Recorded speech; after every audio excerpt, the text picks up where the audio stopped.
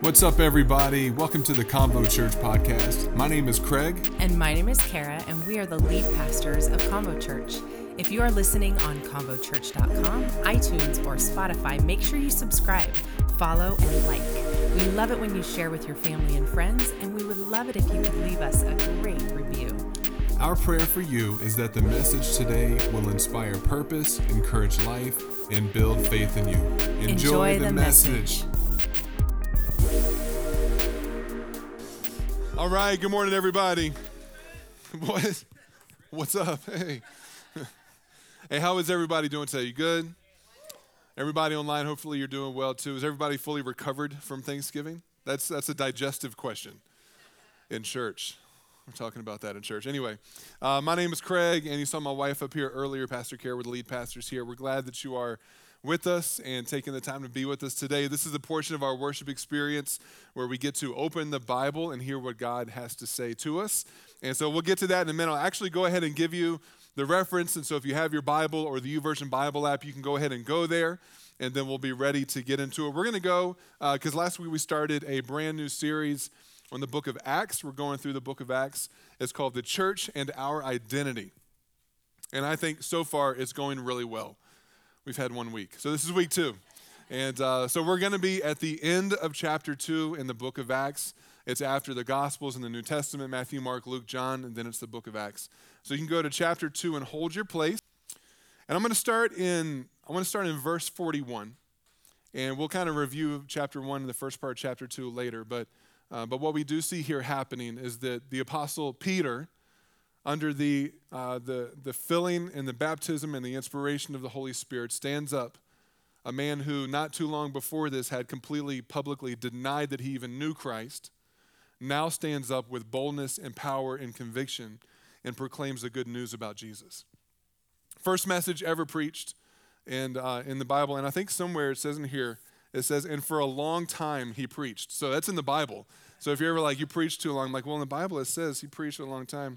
That's a horrible preacher joke. I apologize. Anyway, starting in verse 1, it says that those who believed what Peter said were baptized and added to the church that day, about 3,000 in all. Fantastic day at church. Now, here's what's important to know. They didn't just slap high fives and go out to eat afterwards. Something had to happen for the church to actually become the church, okay? In verse 42, it says, all the believers, somebody say all. That's going to show up a couple of times in these verses. All the believers devoted themselves to the apostles' teaching, to fellowship and to sharing meals. Amen, somebody. Because, it's in the Bible, so that's always good to know. Including the Lord's Supper and to prayer. A deep sense of awe came over all of them, and the apostles performed many miraculous signs and wonders, and all the believers met together in one place and shared everything they had. They sold their property and possessions to share the money with those in need, and they worshiped together at the temple each day, met in homes for the Lord's Supper, and shared their meals with great joy and generosity, all the while praising God and enjoying the goodwill of all the people. Each day, I love this, each day, not just each Sunday. I think that's so great. But each day, it says the Lord added to their fellowship those who were being saved. So, Father, I pray in the moments that we have together that you would just allow your Holy Spirit to open up our hearts. God, we're not here to observe. We're not here to do church. We're not here to check a religious box. We're here to grow. We're here to be discipled. God, we're here to know you more and to become more like you created us to be. So we ask that you would open our ears to hear and our hearts to receive in Jesus' mighty name. Somebody say amen. Amen. So we're going to dive into that in a second. About a year ago, I got connected with a training facility in town. It's called D1. And some of y'all have been lucky enough to be dragged there by me and have that experience as well. But it's so fun. It's like, for me, it's not just a gym. It's become like this whole workout, like community lifestyle thing. I go there 3 to 5 days a week. Like, it's a part of my schedule. And it's not something extra I do. It's a part of what I do. Now, it's fun, like anytime you get around the holidays and any type of exercise environment. Am I right? Come on. People start showing up. Like the last couple of days before Thanksgiving, there were so many people at D1 that I had never seen before in my entire life. Which for me, I'm like, hey, party, the more the merrier. But there's a good chance I probably won't see some of them next week, And the same thing when we get into January, right? All the gyms are going to fill up. Memberships are going to go through the roof. And for a couple of weeks, it's going to be crazy. But after that, people will be distracted by life, right? And go back to what their normal habits have been, while those who have devoted themselves to that will continue. And it's so interesting, the things that you get to be a part of when you devote yourself to something. For me, I mean, the workout part is fantastic. It's great. But getting to know the staff and getting to build relationships with the other people that come there actually have been more powerful than anything else that I've been able to connect with in that. And so today, in the same way, that mentality applies within the church. So today we're going to talk about the devoted ones. We're going to talk about the devoted ones. That's the name of the message today. If you're taking notes, which you should be, writing down the title, The Devoted Ones. Now, please don't come up to me later and think that today's message is about church attendance, because that's not what this is about today, because there is so much more. Did you know that you can't be devoted if you don't show up? But just because you show up doesn't mean that you're devoted. Like, I could go to D1 and have a donut and a cup of coffee, just stand there and watch everybody build relationships, hang out, but I'm not devoted. I'm watching them do the work, right? You know, but you can't be devoted unless you show up. So we're gonna get into that. So let me give you a definition. We're gonna see this a lot as we go through pretty much every week when we talk about certain things. It's so important for us to lay the foundation of definition, because words actually mean things. They have actual meanings. We don't just kind of get to make it up and use whatever words we want. It's a joke, but that's actually what culture is doing right now. It says, I'll take this word and I want this word to mean this. So to me, that's my truth. This is what this means. Well, we can't do that in Scripture, because God actually is truth. And God's truth is trying to put a foundation in our life that we can stand on and build on, that's going to stand the test of time. So let me give a definition for the word devoted. It means to commit or give yourself to something or someone. And if you were to have an antonym, some of the opposites would be to ignore, to neglect, and to misuse. But here's some of the initial thoughts before we get into this text. The devoted ones will thrive. Think about that. Like, people who devote themselves to a thing, whatever that may be, you're going to thrive in what you devote yourself to. The devoted ones will endure tough times. The devoted ones are planted. The devoted ones will grow in every season. The devoted ones will reap the harvest from times of planting and sowing. The devoted ones will hear the Lord say, "Well done, good and faithful servant." And for me, that's what I want to hear. Like, we're gonna pinball throughout life. We're gonna do our best by the grace of God, but at the end of the day, we want to stand before God and hear Him say, "Well done, good and faithful servant." So the questions that I want to pose to us as a church specifically are this, and this is not for you to respond out loud now. This is kind of a reflection question. Are you one of the devoted ones? And if you are, or maybe you're like, I don't know, I want to be, but I'm not sure. The question is, will you become one of the devoted ones? And again, this is not going to be a church attendance message. Those are horrible. We're going to get into Scripture that actually talks about the application of being a Jesus follower. The devoted ones live in a divided world, yet they keep their eyes focused on Jesus and their life pointed to what matters in eternity. That's not a revelation. We live in a divided world. That's like, we know that. The world has always been divided ever since Adam and Eve went to the fruit tree. The world has been a divided place. It's just so much more obvious now because of the beauty of technology. Such a beautiful thing. But you can participate online because of the beauty of technology. So it just depends on what side of the sword you want to cut with. Anyway, so the book of Acts, pop quiz. Who is the church? We are, right. Good job. Pop quiz, you passed. We are the church. The church is not walls and a roof. The church is not a building. The church is where the people of God gather together. And I've hammered this before. I'll probably continue to hammer forever. The church is not you as an individual. Like, you're not the church. We are the church. When you're by yourself, you're still a part of the body of Christ, but you are not the church, because the meaning of the church is this. Let's go back to our definition for this series. The church is the consistent and faithful gathering of Jesus followers, filled with the Holy Spirit, who have devoted themselves to biblical discipleship, fellowship, prayer, and fulfilling the Great Commission. Like, that's what the church is. And we actually get that definition from Acts chapter 2. It's kind of good. That's when the church started, for us to kind of pull where the definition is of what the church actually is.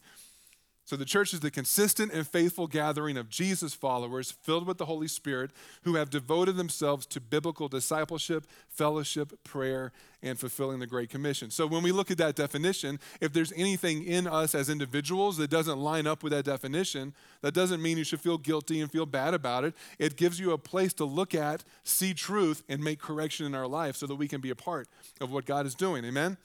So again, as we get into the book of Acts, there's a message that goes throughout the entire book of Acts, and that message is this. We, as the church and individual Christ followers, cannot function apart from the power and the function of the Holy Spirit.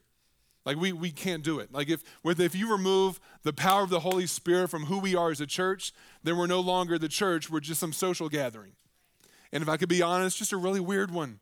A really weird social gathering without the power of the Holy Spirit, right? It's religious. It's checking a box. It's doing whatever I think is going to make me be a better person, which is not how things work in the kingdom of God.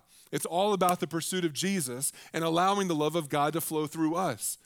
The gospel doesn't even have power without the Holy Spirit. We talked about that last week. You can go back and review that. So when we get into this section of Scripture today at the end of the second chapter of Acts, what we see happen in the first part of that chapter is the Holy Spirit shows up, right? Jesus, in the first chapter 1, we see Jesus telling the disciples, you have the good news, you have the gospel, but don't do anything with it yet because you need the promised gift. You need the Holy Spirit. And so that should tell us now, like, hey, like just because we have the knowledge of God and we have the knowledge of Jesus, knowledge doesn't save the world. The power of God does that. And so if the disciples needed to wait for the Holy Spirit before they could communicate the good news, then what makes us think that we can go out on our own strength, on our own efforts, and try to be a good person, live a good life, try to honor Jesus as best we can with our own strength? We're going to fall flat on our face every single time. Every single time. You might have a good moment here or there, but consistently without the Holy Spirit, you will struggle to be what God says that you can be. It's important that we know that Jesus' church is not just defined by showing up. I mean, like I said before, it's good to show up. Show up is the starting point, but just because we show up doesn't mean that we're being the church. But we got to show up to at least start the process to be the church. The church took shape in these verses that we read in chapter 2. The church has a purpose. The church has a function, a discipline. It's got a flow of life. It has a mission, and the church also has fruit. Like there is fruit that should be produced from the church that points people to Jesus. And so we get that from the verse 42. It says, all the believers devoted themselves to the apostles' teaching, to fellowship, to sharing in meals, including the Lord's Supper, and to prayer. They did not, and this is so important, because I think it's very easy in our modern day church culture, because every week at Convo Church, we give people an opportunity to say yes to Jesus. Every week. Whether we're talking about the gospel or whether we're not, we still give people the chance to give their life to Jesus. And every single week, we see people raise their hand, pray a prayer, give their life to the Lord. And we believe in that moment, because it's what Scripture says, when you confess that Jesus is Lord, believe that he rose from the dead, that you will be saved. But it's not just because I raised my hand and recited some prayer and then went back to an unchanged life, unimpacted by the reality of Jesus. Like salvation will wreck you. An encounter with Jesus is going to change your life. And so we have to ask ourselves the questions individually. If my life is unimpacted and unchanged and unchallenged by the revelation of Jesus, then did I get saved in that moment? A lot of theological people want to be the people who answer that for you. But like, well, if you didn't do that, then I don't even know if you're saved. Well, that's not my place. That's not my job to judge your salvation. My job is to present how you get it. And then it's the Holy Spirit's job to lead you into that reality, right? So, but we have to ask ourselves, it's not just, man, God, the Holy Spirit was there. I felt God. I've had people come to church who had an expectation that it was about a feeling. And when they didn't get the feeling, they didn't return because like I was supposed to feel something and I didn't feel it, so it must not be real. Well, I'm like, why are people who aren't in the church world, why do they have this impression that it has to be about what you feel? Because the church world presents a product that is false advertising. It's about what you feel. Even my wife got up. What she said was so good at the end of worship. Like we are praying and believing for a move of the Holy Spirit. Like just like we sang in that song, it's accurate, it's theological, it's biblical. But I'm telling you, there's nothing more powerful that is going to transform our world than when the fruit of the Holy Spirit comes through those who call on the name of Jesus Christ. Like we can fast and pray and have prayer services and crank up the volume and do everything we want to do. But if we shut off the flow of the Holy Spirit in our life Monday through Saturday, then we're just wasting our breath. Like we're asking God to do something where he's like, well, why don't you do that? Like my spirit's inside of you. Why don't you let my spirit inside of you produce the fruit that's going to change the world? So we can't live like hell, pray for God to move, and then expect everything to just automatically flip upside down. It's not going to happen. Amen. All right. You encouraged yet? All right, fantastic. So when you encounter Jesus, like life changes, everything changes. And please don't interpret that as me saying that the moment that you raise your hand, pray a prayer, you walk out those doors, that there's a pixie dust machine that sprinkles over you, and all of a sudden, all of your temptations go away, and all of your bad habits just magically disappear and vanish, and everybody that used to tick you off, you just love them now. Like, I get it, there's a process. There are things there's a journey that you have to choose to walk out. Come on, you are body, you are soul, you are spirit. When you say yes to Jesus, the first thing impacted is your spirit, because that's that first part that receives salvation. Well, your soul is your mind, your will, and your emotions. So your mind and will emotions may be, amped up on some Jesus juice right now, but Monday morning's going to come around, and you go to work, and all of a sudden there's that person, or you're driving on the road, and that somebody cuts you off, or whatever it may be, and all of a sudden your mind, will, and emotions aren't thinking about Jesus, at least not in the right context in that particular moment. And so there's a journey and a process, right? Like so don't be discouraged when you give your life to the Lord and you walk out and all of a sudden you're punched in the face with the same temptation that you dealt with the day before. Like it's still going to be there, but the thing that changes is now Jesus is with you. Now you have the Spirit of God in you that gives you the power to have victory over the things that used to knock you out. Like porn may still come at your face, but instead of you having to have willpower and trying to shame yourself into not doing it, now you have the power of the Holy Spirit to say, no, you're not alone. You can overcome this. Where whatever the addiction is, somebody brings drugs your way, whether it's alcohol, whatever it may be, like what used to knock you out, all of a sudden there's something inside of you that's saying, hey, you're not alone. This does not define you. You don't have to continue to allow this to conquer you. And you begin to walk out victory, victory, victory, victory. Maybe you have a setback, but that's okay because God doesn't beat you up when you have the setback. He picks you back up. That's what grace does. Grace gives you what you don't deserve, right? And so that's the hand of God saying, hey, it's okay, I'm with you, and we're going to walk in a direction that's going to continue to lead to life. I'm getting ahead of myself here just a little bit. 2 Corinthians 5:17, this is the picture of what we're talking about. Like when you truly encounter Jesus, everything changes. Not overnight, but from the inside out, everything begins to change. It says this means that anyone who belongs to Christ, anyone, is that you? Anyone, you're not disqualified. Anyone who belongs to Christ becomes a new person. That means that the old life is gone, a new life has begun. Now, here's the cool thing. A new life begins, and then you have the choice to nurture that new life. If you read prior to the verse in 2 Corinthians chapter 5, it actually lays out some beautiful theology that we believe, which is this same picture of Jesus went to the cross, and he actually took your sin, and he took your brokenness, and he took all your flaws, and he took those things upon himself, upon his shoulders on the cross. And it killed him. It actually killed him, and it was buried with him. But guess what? That stayed in the ground. But something else didn't stay in the ground, Jesus. Because he was your Savior, your conqueror, your King. So he rose from the dead, left the things in the ground that were meant to destroy you. So that means that in him, just as he was buried and rose to new life, when you say yes to Jesus, you bury what was a part of your old life in the ground with him, and you are resurrected to new life. So that's gospel right there. That's good news. That means that when you are faced with what the enemy used to destroy you with, you now have power to say, no, I'm good. That's not who I am. I'm not that person anymore. When you have people around you that begin to notice that for some reason you're acting different around us, how come you're not saying the things you used to say and doing the things you used to do and acting the way you used to act? Well, that's just not who I am anymore. Like that's how the world begins to see the light of God inside of you. When we sing our, like, I grew up in church. Some of y'all didn't, but when you sing, our old school, like children's church songs, this little light of mine. I always hear it with a gospel. There's a little bit of a gospel beat in it. So it's like, we get adults, we're like, this little, okay, I'm going to just hide it just a little bit so I don't get my paycheck affected. We're like trying to tamper down. Like, but let's go back to that childlike faith that says, no, I'm going to shine the light that's inside of me. Why? Because there are people that can't see in the darkness. They need some light so they can see. So don't use your light to beat somebody upside their head because you're one day better than they are.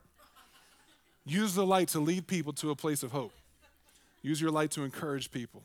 All right, so here's one observation coming out of this particular passage. Devotion follows salvation. Like it follows it. And that connects to everything that we just said. Like 3,000 people were added to the church that day. Why? Not because they showed up and attended, but because they heard the good news and they said yes to it. And they didn't just be like, yeah, that sounds good to me. I will academically agree with the historical facts that you have communicated. No, they were wrecked by Jesus. They were wrecked by the message of who God was. And says they believed, they were baptized, and they were added to the church that day. And so it wasn't just salvation. Yeah, I don't want to go to hell. That sounds terrible. What do I got to do not to do that? Raise my hand? Okay, sure. I will raise my hand because I don't want to go to hell. No, if fire insurance is the only reason why you want to have a relationship with Jesus, you're missing the bigger picture of the good news. I mean, don't get me wrong. That's a pretty significant thing that takes place, and it's real, but it's not. God's not saving us just for eternity. He's also empowering us for life now. And that's, guys, I'm telling you, that's what our world needs. And our world needs to see a living, empowered church now who's able to do out there what we say in here. Because what's causing the issue in our culture is what they see us doing out there looks a lot like what they're already doing out there. And it doesn't line up with what we're saying in here. And so we wonder why when somebody's like, hey, how come like my friends won't come to church with me? How come we're seeing such the seemingly increased divide between what the Word of God says and what we're seeing in the world around us? Well, the messengers are a little bit off message. And we need, again, this is where the Holy Spirit comes in, because it doesn't become some academic argument about right and wrong, and you're wrong and we're right because that's just the way it is. We actually begin to present something to them where they can see life-giving truth. You want to throw that in there, life-giving truth. It's easy to have truth and punch somebody in the face with it. That's most of social media. But when you have life-giving truth, it actually provides life. You're giving life to the person that you are presenting truth to, versus just saying, you're wrong, smack, get you some. That's like our theological debate process. As long as I can prove you wrong, then I'm doing my duty for Jesus. That's just not how it works. Devotion is your responsibility. So that was my first thought was devotion follows salvation. You have to understand, like, the church didn't just get saved, say, hey, that's awesome, and go home, take their donuts with them. Like, salvation produced devotion to follow Jesus. But devotion is your responsibility. That's one of the most powerful couple of words here in verse 42.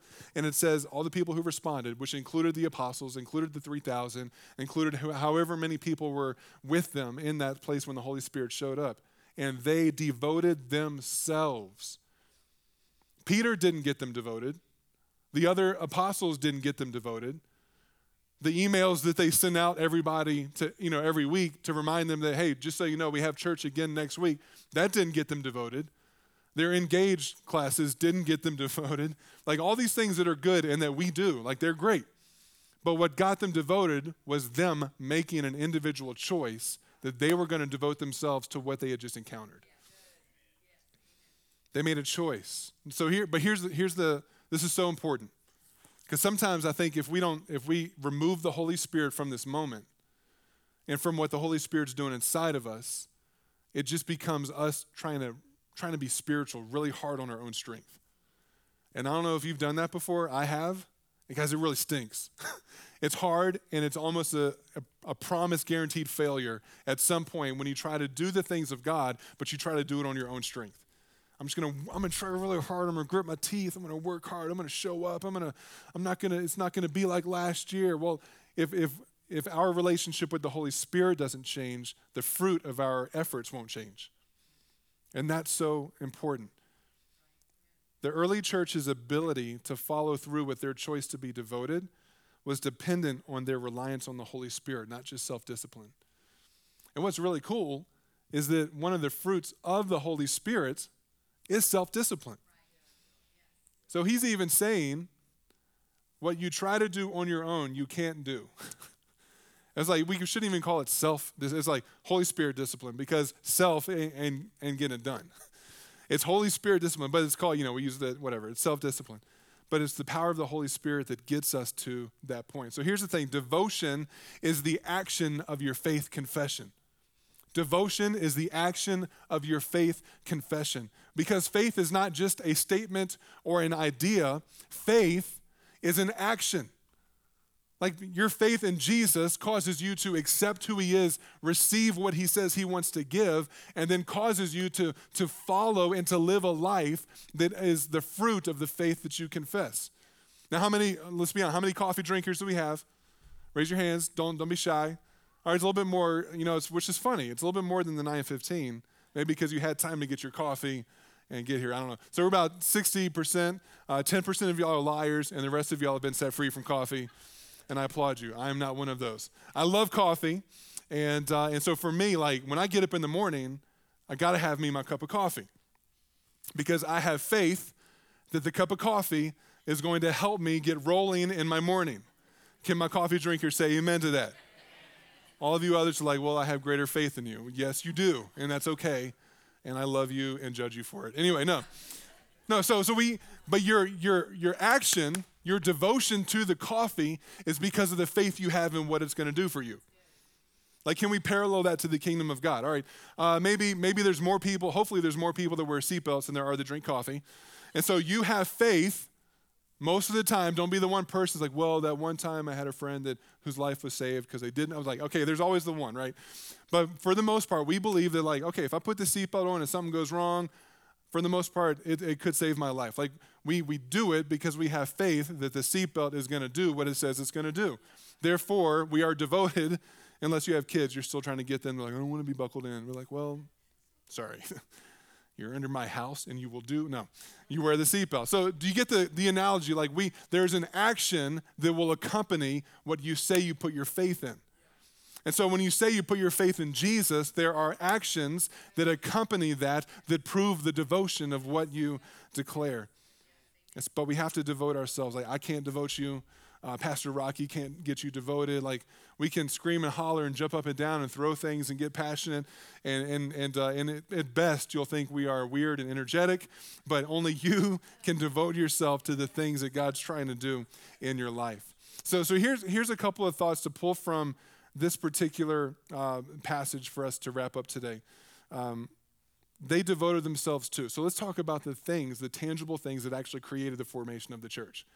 It wasn't just the 3,000 that said yes to Jesus. It was what they did afterwards that formed the church. So we're going to say this as a declaration for ourselves, not just observing historically, but placing ourselves in that reality right now. Here's number one.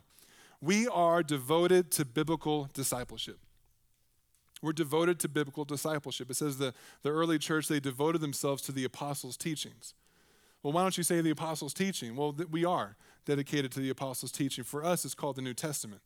But they didn't have that. I don't know if you sometimes we don't think about that. They did not have this.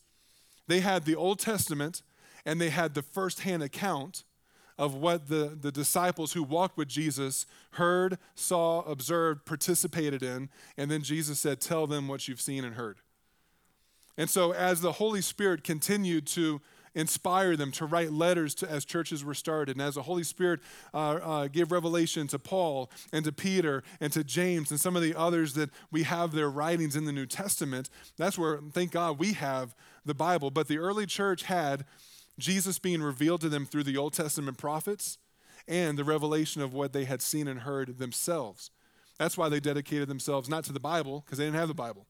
It'd be so funny if Peter got up. He's like, all right, guys, we're going to turn to the book of James. And literally James is in the room going, what? I haven't written any books. That'd just be weird, right? So they didn't have that. They would be like, hey, let's go to the prophet Isaiah. And we're going to read Isaiah 61. And Isaiah 61 is actually a prophetic message of who Jesus is and what he came to do. And then they would testify about what they saw Jesus do, and their faith would grow. And then they would go out and tell people the exact same thing.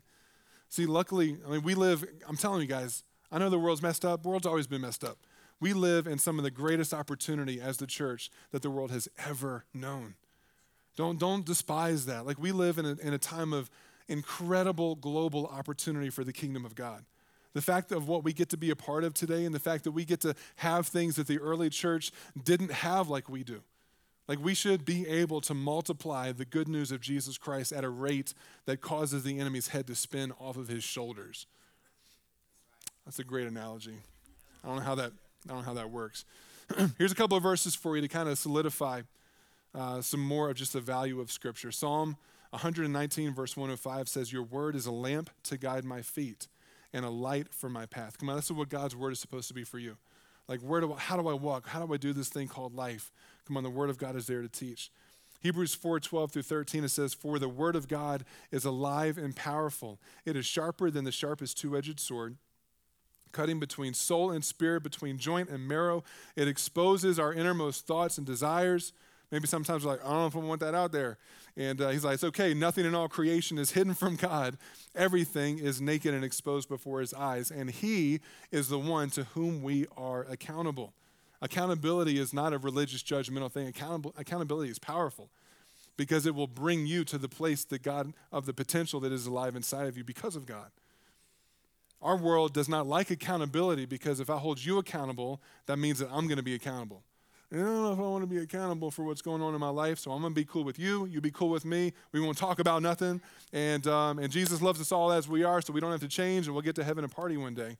So no, Jesus loves you, but he wants to change us all desperately. Every single one of us. There's so much change that God wants to do inside of us because the things that we allow ourselves to latch onto in this world and our identity are not the things that God is trying to speak into our life. And there's so much brokenness in our world that instead of dealing with the root of it and having accountability for the change that God desires to bring inside of us, we embrace it and just say, well, that's just a part of who I am, where God's saying, no, it's not. And if you knew who I created you to be, you wouldn't settle for the things that you're settling for in your life. Like you don't have to, do not identify with the brokenness that's inside of you because that's not who God says you are. You know, whether it's a sin, whether it's addiction, whatever it may be, whatever it's been done to you, like that's not who you are. It's not a part of you. So stop hanging on to these things and putting my this, my that, because it's not yours. It actually doesn't belong to you. It's actually a product of a broken, sinful world. God's trying to bring us through devotion to him into a brand new identity, a brand new reality, and we have a choice to walk in that or not. 2 Timothy 3:16 and 17, it says, all Scripture is inspired by God and is useful to teach us what is true and make us realize what is wrong in our lives. It corrects us when we are wrong and teaches us to do what is right. And here's the thing. God's holding us accountable not so that he can be like, oh, you messed up again. Well, here, I've given you this word to smack you upside your face every time you do something that's wrong. No, that's not the point. Here's the point right here. God uses it to prepare and equip his people for every good work. So accountability is actually meant to prepare us for the life that we were created to live. And I want you to know something. Before you were born, God already knew you. Before you were even an idea in anybody's womb, God knew you. He knew your name. And he created you with purpose. Here's what's powerful about that without me going in a completely different direction. Here's what's powerful about God knowing you before you were born. The things that you go through in your life, God, no, don't embrace some weird theology that God makes bad things happen to you because it's a part of his plan. That's not the nature of God. But God knows that you're going to exist in a broken and a fallen world. And he knows that there are going to be things that you have to walk through and endure, some heartaches, some brokenness. You're going to encounter and be hurt by other people. But the beauty is that God, knowing you, knew that you would walk through that, and he wants to be able to use you to be a light for those who have also walked through that.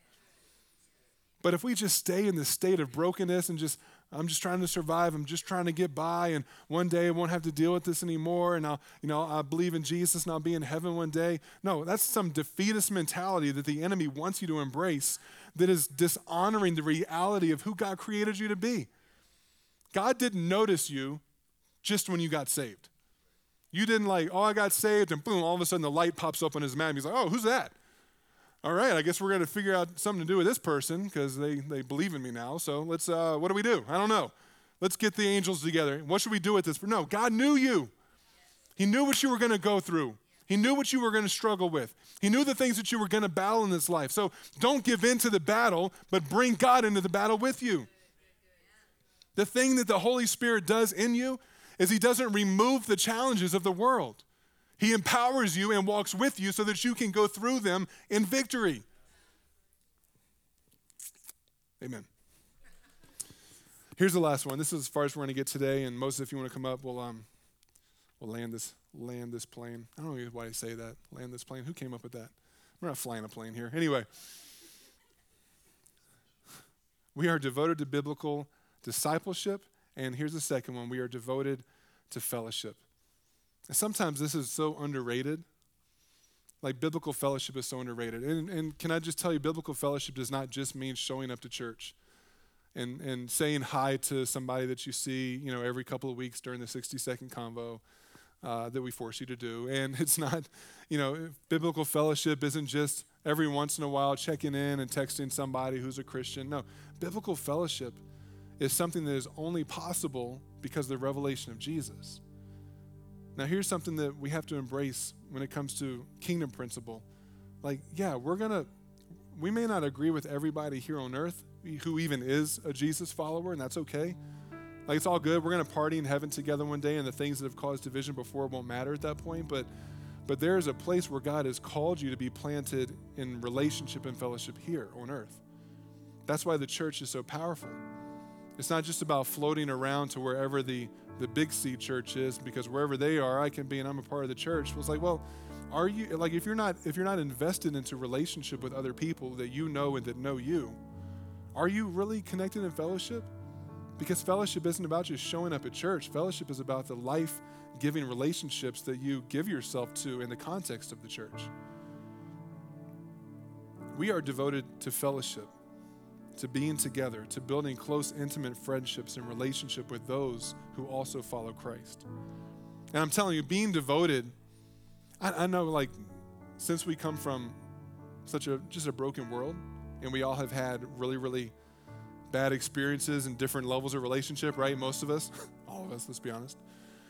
To come into a place that by nature is vulnerable because it's based on a spirituality, it's based on Jesus, it's based on the work of the Holy Spirit. I know it can be challenging for people who have been hurt to come to a place and open up their heart. I know it can be hard because you're like, I don't know these people. You're like, or even more, what's unfortunately even more accurate is the amount of hurt that people have experienced from people in the church. And it's like, well, that shouldn't be. I was like, well, I understand, I guess, what you might think in that context, but the reality is, like, we're just people. Like, just because we walk through a door into a building doesn't magically make our peopleness go away. Like, we're still broken people who are becoming less broken, hopefully, as we follow Jesus and rely on the work of the Holy Spirit. Like, I'm still broken, but I'm not as broken as I was when I met Jesus. I wasn't as broken as I was when I can think of those moments where I was acting like I didn't know Jesus. You're not as broken as you were before. It doesn't matter how you feel sometimes, because I'm telling you, your feelings are so deceptive. Don't ever listen to any Mariah Carey song that tells you to follow your heart. It's the worst advice ever. Follow your heart. No, your heart's broken. Don't follow your heart. Your heart's going to lead you off a cliff every single time. Don't follow your heart. Follow the Holy Spirit. Because your heart actually doesn't want what's best for you. So don't follow it. Teach your heart how to follow the Holy Spirit. And that's going to change things for you. But I'm going to challenge you. Somebody came here today, and I'm not saying this because I know who you are, but the Holy Spirit knows who you are, and that's what he's telling me right now. Somebody came here today, and you're like, well, I'll come, but I'm never going to allow myself to get hurt again. And you just need to know that the Holy Spirit heard that. And nobody is going to be more empathetic to your pain than the Holy Spirit, especially when what you experienced came through the people who are supposed to carry his name. But I think the word of God for you today, whoever that is is that you need to forgive and you need to allow yourself to be open again. Because there are things inside of you that will never come to pass when you live a guarded life. Outside of the church, yes, there's absolute wisdom in being guarded in different places. And it's unfortunate that even inside the church, we feel like we have to be guarded. But listen, let's have grace for each other because we're all on that journey, right? Like perfect has not yet come. That's why we still need Scripture. That's why we still need the Holy Spirit. That's why we still need the gifts of the Holy Spirit. That's why we still have prophecy. That's why we still have prayer language and speaking in tongues. That's why we still need miracles and signs and wonders, because the perfect has not yet come. We are not in perfected unity yet, and that won't come until Jesus returns and we are gathered together as a body of Christ to exist with God without the limitation of sin. But right now, we're in it. We are in it together, guys, and we need each other. And you will never be able to reach the potential of what is inside of you if you don't give yourself over to biblical fellowship with everybody else. So if you don't know what to do, just take a little baby step. Always go back to, some of y'all don't even know, like, What About Bob? I love that movie. What a psycho. Anyway, What About Bob? He was afraid of everything, right? I'm going to get on the elevator. Baby steps to the elevator. Baby steps to the elevator. Take that approach in your faith. Like, maybe you're not going to go out and run a spiritual marathon tomorrow. That's okay. Take some baby steps. For some of you, like, our cruise season for the fall is just about over. And some of you were signed up. You're like, you know what? I'm gonna go for it this time, but never showed up. And it's okay. Don't beat yourself up for that. We're going to do it again in the winter, spring. Get into a small group. Allow yourself to get in an environment with people where you can't just like sit in the seat and, yeah, I'm here, I'm in fellowship. Are you done? Got to get out of here. Don't want to talk to anybody. No. God is pushing you to put yourself in an environment where you'll be able to open yourself. Because here's the cool thing. And yeah, I know it's dangerous, but we gotta give the Holy Spirit an opportunity to do something. Is that the more we allow ourselves to be opened up in safe environments, you're actually going to experience more healing in that than you will in trying to protect yourself. It's like someone who wants to learn how to ride a bike but never gets on a bike. Because, well, if I get on the bike, I don't know how to ride it, I'm going to fall and hurt myself. So I love riding bikes, but I'm never going to do it because I want to keep myself protected. Well, that just doesn't even make sense, right? Same way with the fellowship, because what you are missing out on in efforts to protect yourself is actually the very thing that will bring healing for what you need. We need each other. We need fellowship. And don't ever think that type of connection, that type of relationship, that devotion to showing up and being in community with people here is not that big of a deal. Because, I'm going to pray, I'm going to read my Bible, I give, I do these things. No, you also need to have devoted fellowship with one another. One of my favorite verses here, I'll end on this, 2 Timothy 2:22. This is a great youth ministry verse, but this is for us. This is so powerful for us. Paul says to Timothy, he says, flee also youthful lust. He's not just talking about teens, but just the things that would trip us up when we're young, but for adults. He said, but pursue righteousness, faith, love, peace with those who call on the Lord out of a pure heart. So yeah, there's wisdom that's involved in fellowship, because you don't just want to roll with anybody who claims to be a Christian. As a matter of fact, Paul kind of gets pretty hard on those who claim to be Christian but continue to blatantly live in defiance to what the Word of God says. He goes as far as to say, hey, people who are living in sexual sin and greed and idolatry and all this other stuff, he's like, if they claim to be a Christian and they choose to continue to live that way, he's like, don't even share a meal with them. Which is significant, because one of the things that created the church was sharing meals. So he wasn't just saying that casually, he's going back to the definition of what the church is. He was pretty hardcore about that. He's like, I'm not talking about people in the world, because if that was the case, we would have to be taken out of this world because we're surrounded by it. It's like, no, it's like when you get saved, be a light to those who don't know God, but be wise about the people that you do fellowship with. Make sure there's a pure heart, not a perfect heart, a pure heart. Build relationships with people who are going to help you along the way. Can I pray for you? I feel like just in this moment,